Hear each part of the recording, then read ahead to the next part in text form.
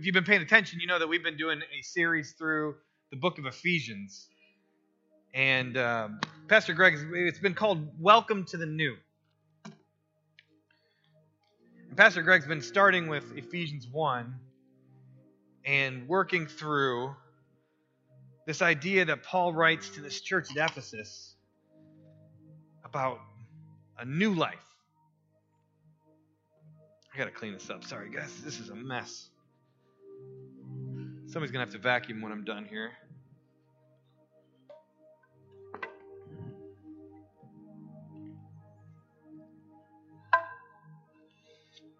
And so the last 2 weeks, Pastor Greg's been going through Ephesians 1. So I'm right at the beginning of Ephesians 2. And today we're going to look at verses 1 through 10.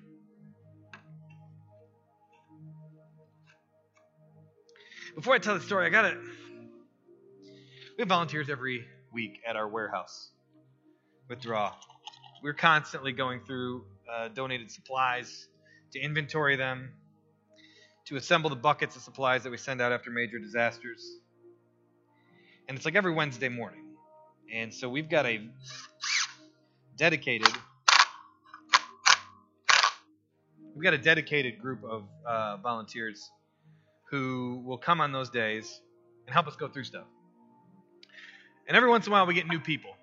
And this week there was a group of 4 women who came into the coffee shop who came to volunteer with Draw.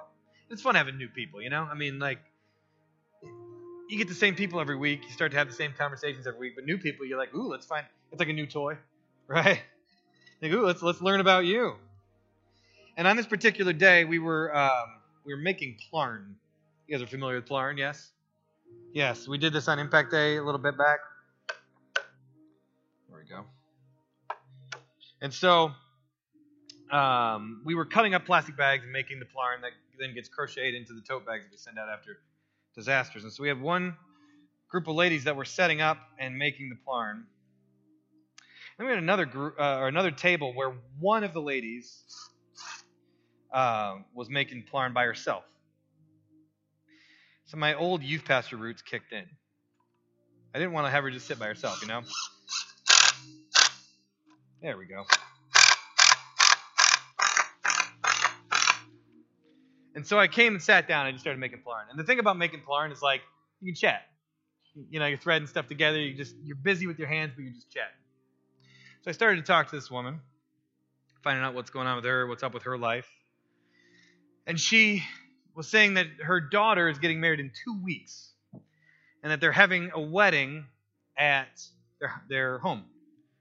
And, you know, I DJ weddings, so I'm interested. Okay, that sounds interesting to me. So I said, what kind of crowd you got coming out if you're having it at your house? She said, well, we invited 600 guests. I know.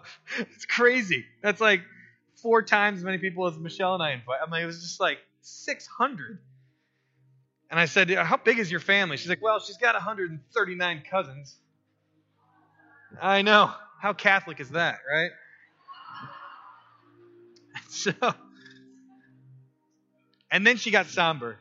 And she said, you know, my daughter had said, I want to invite all these people because I want to honor my late brother. I kind of perked up. I'm sorry, what's going on?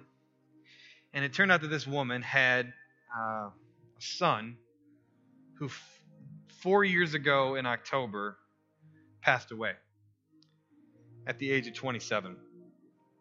And she said that, you know, she started to explain the kind of guy that he was and how he was a very giving guy. But she explained that night that he was on I-75. His car ran out of gas. So he had gas tanks and he walked to the gas station at the exit. And about 2 a.m. that night, the detectives showed up at her door. And they were asking questions about her son. And she didn't get it. She's like, no, what do you mean? And she said, well, ma'am, we just found your son. The officers found the gas cans on the side of the road. They went up I-75. They found the car on the side of the road, parked. And in the ditch her son was laying there dead. And when they investigated, he didn't have any bullet holes. There was no wounds of any kind. The coroner didn't find any. There was no heart attack. There was no stroke. He was just his heart just stopped. And she found that out at 2 a.m.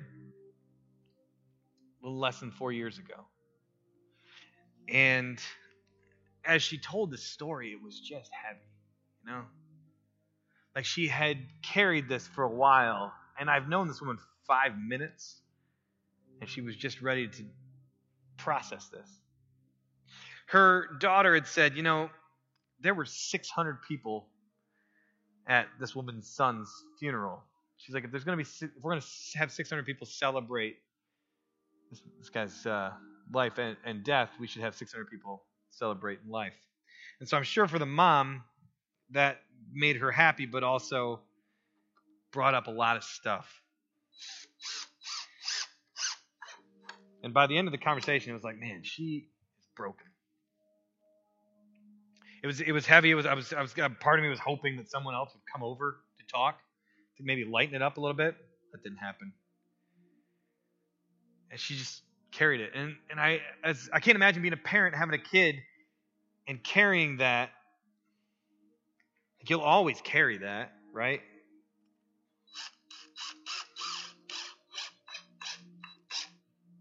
I don't think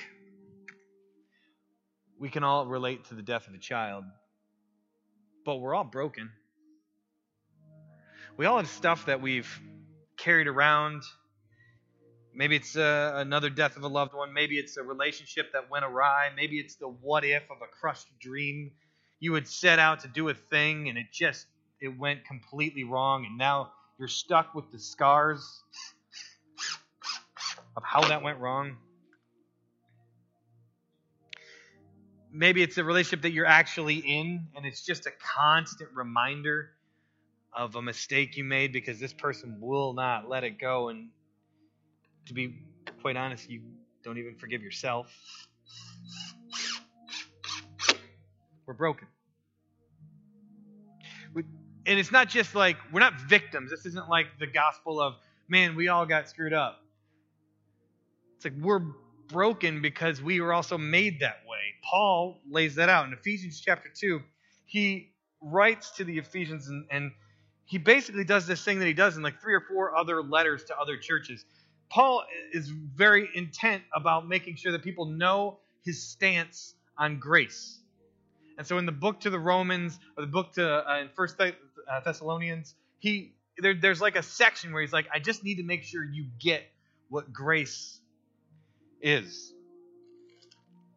So the verse 1 of chapter 2 of Ephesians, he starts by saying, as for you, you were dead in your transgressions and sins, in which you used to live when you followed the ways of this world and of the ruler of the kingdom of the air, the spirit who is now at work in those who are disobedient.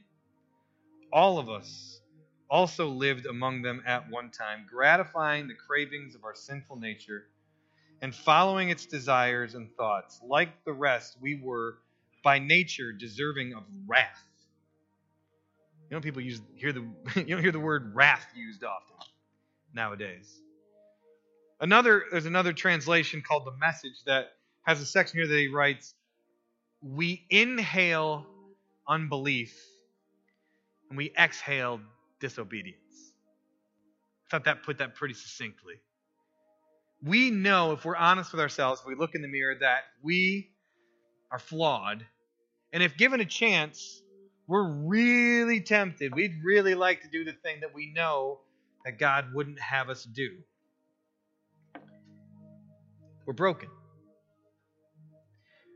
We're scraps. We're in pieces.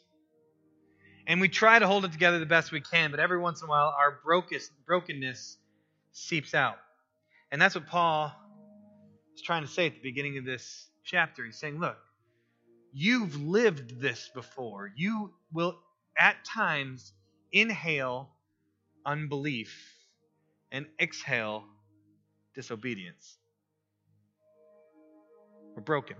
Whether it's because something happened to us or because we're flawed from the beginning, we have this brokenness that Paul brings up again and again and again. This woman, it was a reminder out of nowhere this week.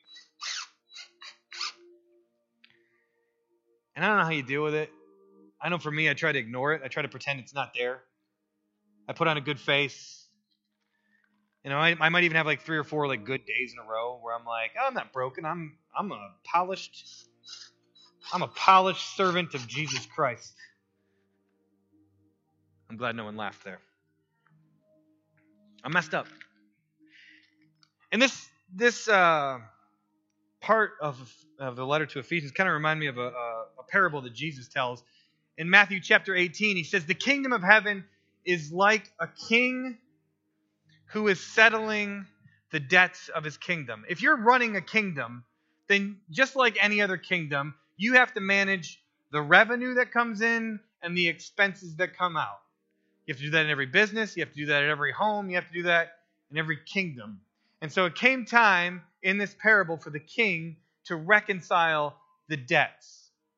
And in Matthew chapter 18, it says that he brings a servant in because this servant owed, get this, 10,000 bags of gold. Now, a bag of gold in that time was representative of about 20 years of wages. So this servant owed 200,000 years of labor. If you take a basic amount of money that someone might make annually in the nonprofit sector, 30 to 50,000 a year, and you extrapolate that out, that means this servant translated owes about $6 to $10 billion to the king. This story is absurd. No one would. I mean, my first question is like, what did he do to owe that much money? The Powerball came out a few years ago, and it was it's one of those big numbers. And so I don't know if you and your family ever do this, but we sat down. My wife and I sat down and pretended like, what would we do if we won all that money? And we actually went through the exercise because that's fun to do. Hey, we'll pay this off. We'll buy this. We'll give this money to this many people. We got to the end, and we only got through 60 million. And then we're like, what do we do with the rest of the money? I don't know. So we gave up at that point.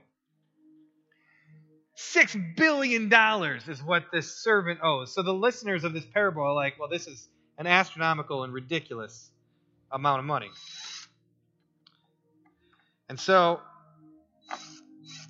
the king does what any good manager would do.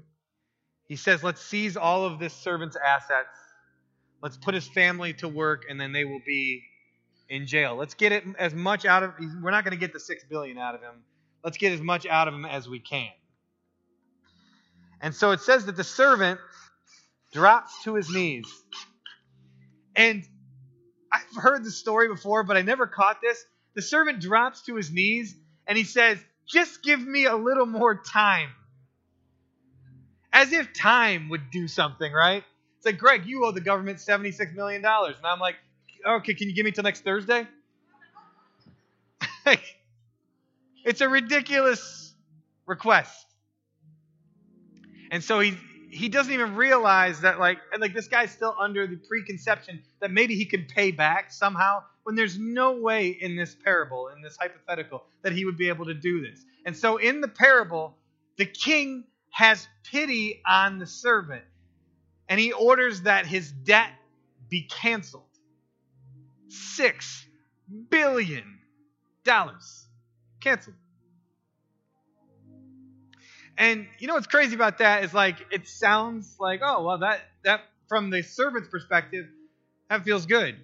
But you know what's a bummer about that is if you're the king, you went from holding a value of $6 billion to having nothing. He canceled the debt and he took the hit. He took the hit to cancel the debt. And so the story goes on. I got to pull it up on my phone because it gets crazier.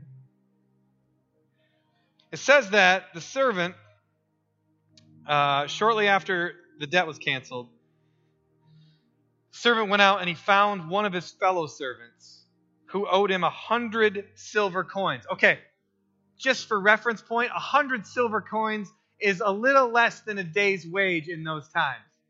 So this guy finds somebody else who owes him what, like $90? Maybe?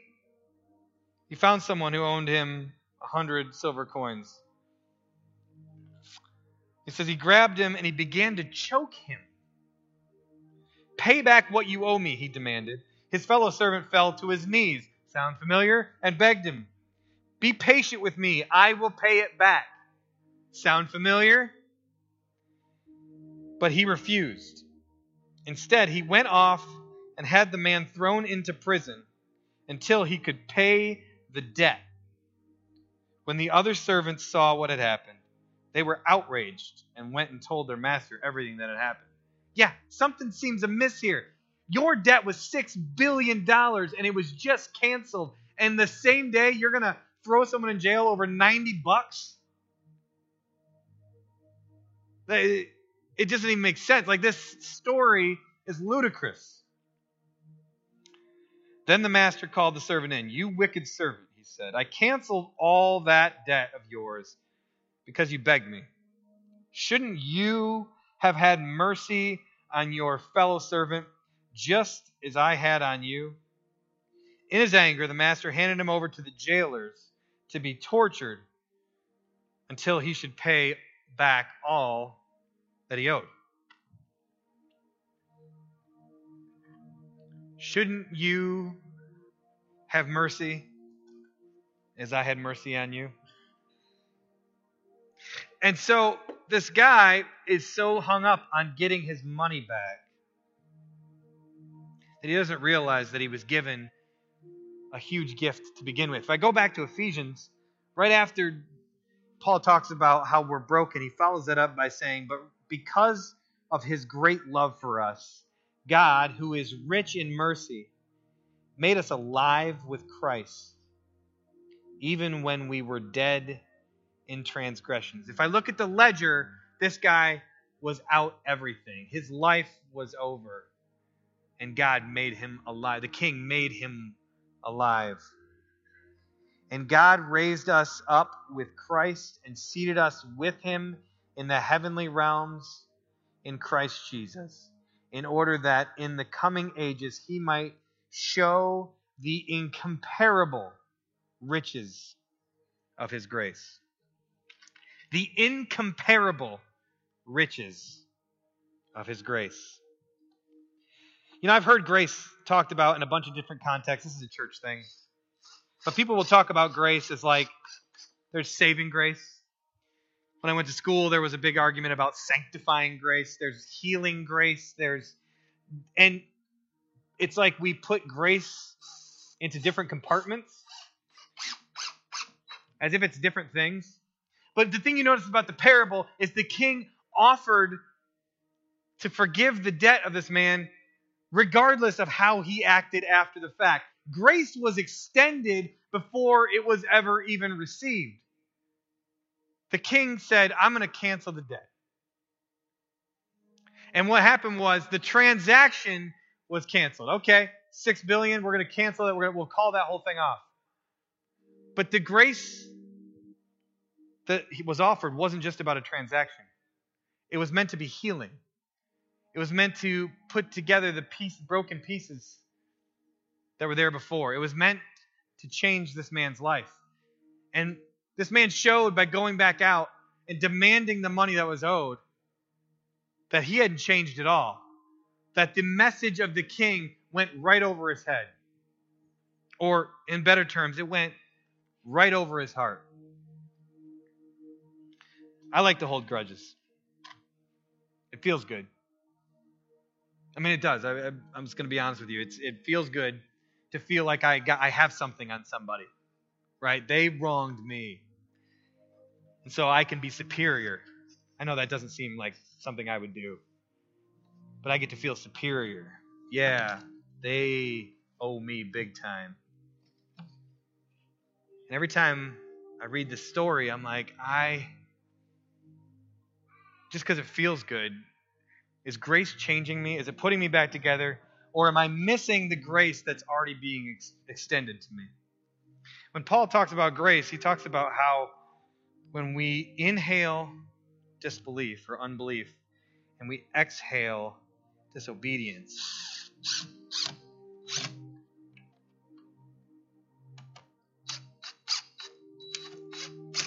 is grace making me more obedient? If the king is being generous to me, am I being generous to the people in my life? If the king is showing mercy to me, am I showing mercy to the people in my life? If the king is offering healing to me, am I offering healing to the people in my life? Or do I just keep living the way I was living before? The transaction was paid. The debt was canceled. But my life isn't really changed at all.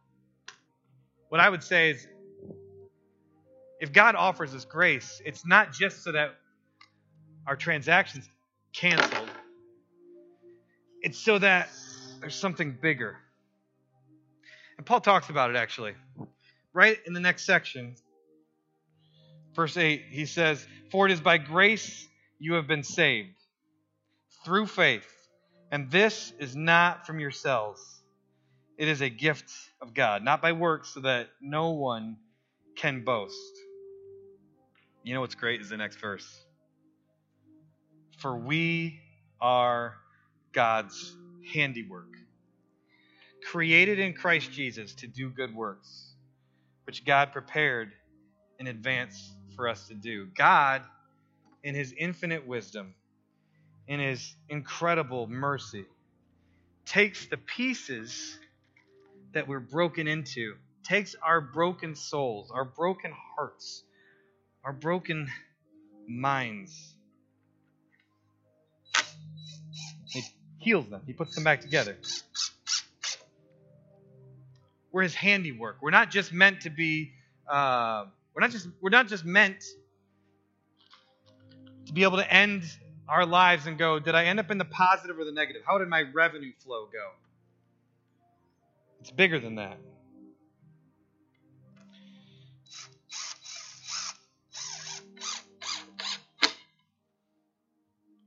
I can't imagine what it's like to go through what some of you carried in today. I don't know it, but I don't need to know it. I just know that all of us have broken pieces that we carry around. And we've heard the message of grace before. Over and over we hear it. I see some of you guys at church every week. And yet sometimes grace doesn't sink in. You get the song Amazing Grace. You get the significance there. You get that you're forgiven. But grace isn't just about forgiveness. It's about healing. Anne Lamott is a writer that I've been reading a lot lately. And she had a quote that if you follow our Facebook, we posted this week. And it said that man lives by mending, and grace is the glue.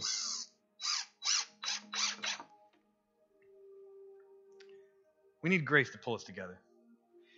And if we just accept the one part of it, we just accept the transaction being canceled, we miss the fact that God created us for something else.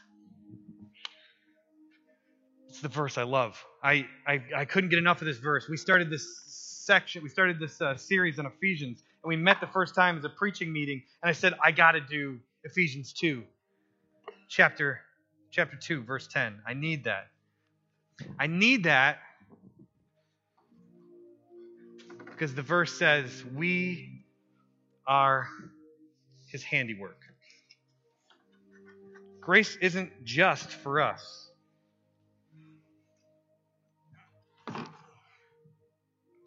It's not just for us.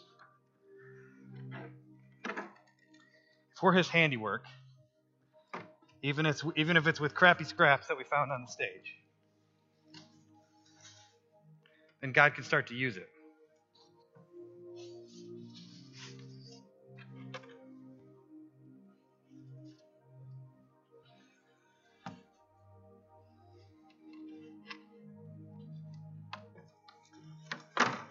Almost.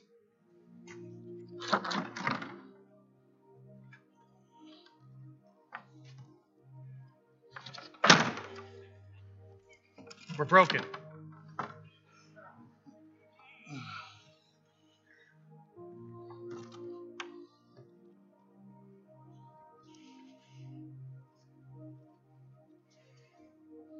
You see, when God puts our pieces back together,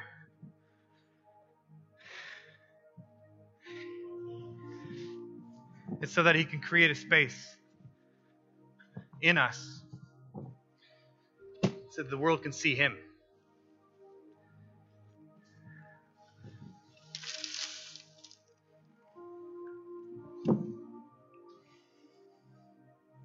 What'd you carry in today? Do you have a grudge that's lasted longer than some TV talk shows? Were you hurt by someone? Did you lose something? God's grace isn't just a transaction. It's meant to change us. I read that story of the servant, and I think about how many things God has covered and canceled the debt in my life. And I can't imagine not being changed by that. When we're surrounded by divine generosity, when we're surrounded by the kindness of the holy, when we're engulfed by amazing grace, it has to change us. It takes our broken pieces and puts them back together so that we are His handiwork.